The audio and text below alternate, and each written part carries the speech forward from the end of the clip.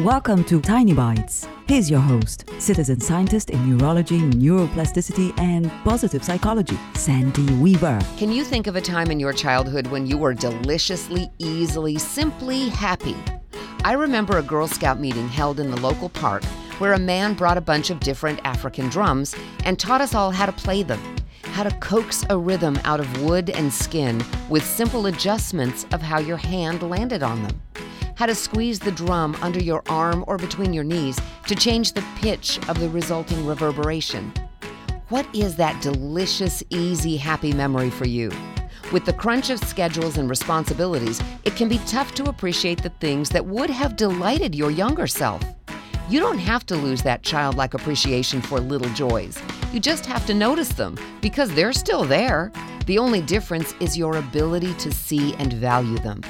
At least once a day, give yourself permission to look at your world through the eyes of your child self, so you can be deliciously, easily, simply happy. Subscribe to the podcast and share it with your friends. And there's lots more at centerforworkplacehappiness.com. Here's to your well-being, one tiny bite at a time.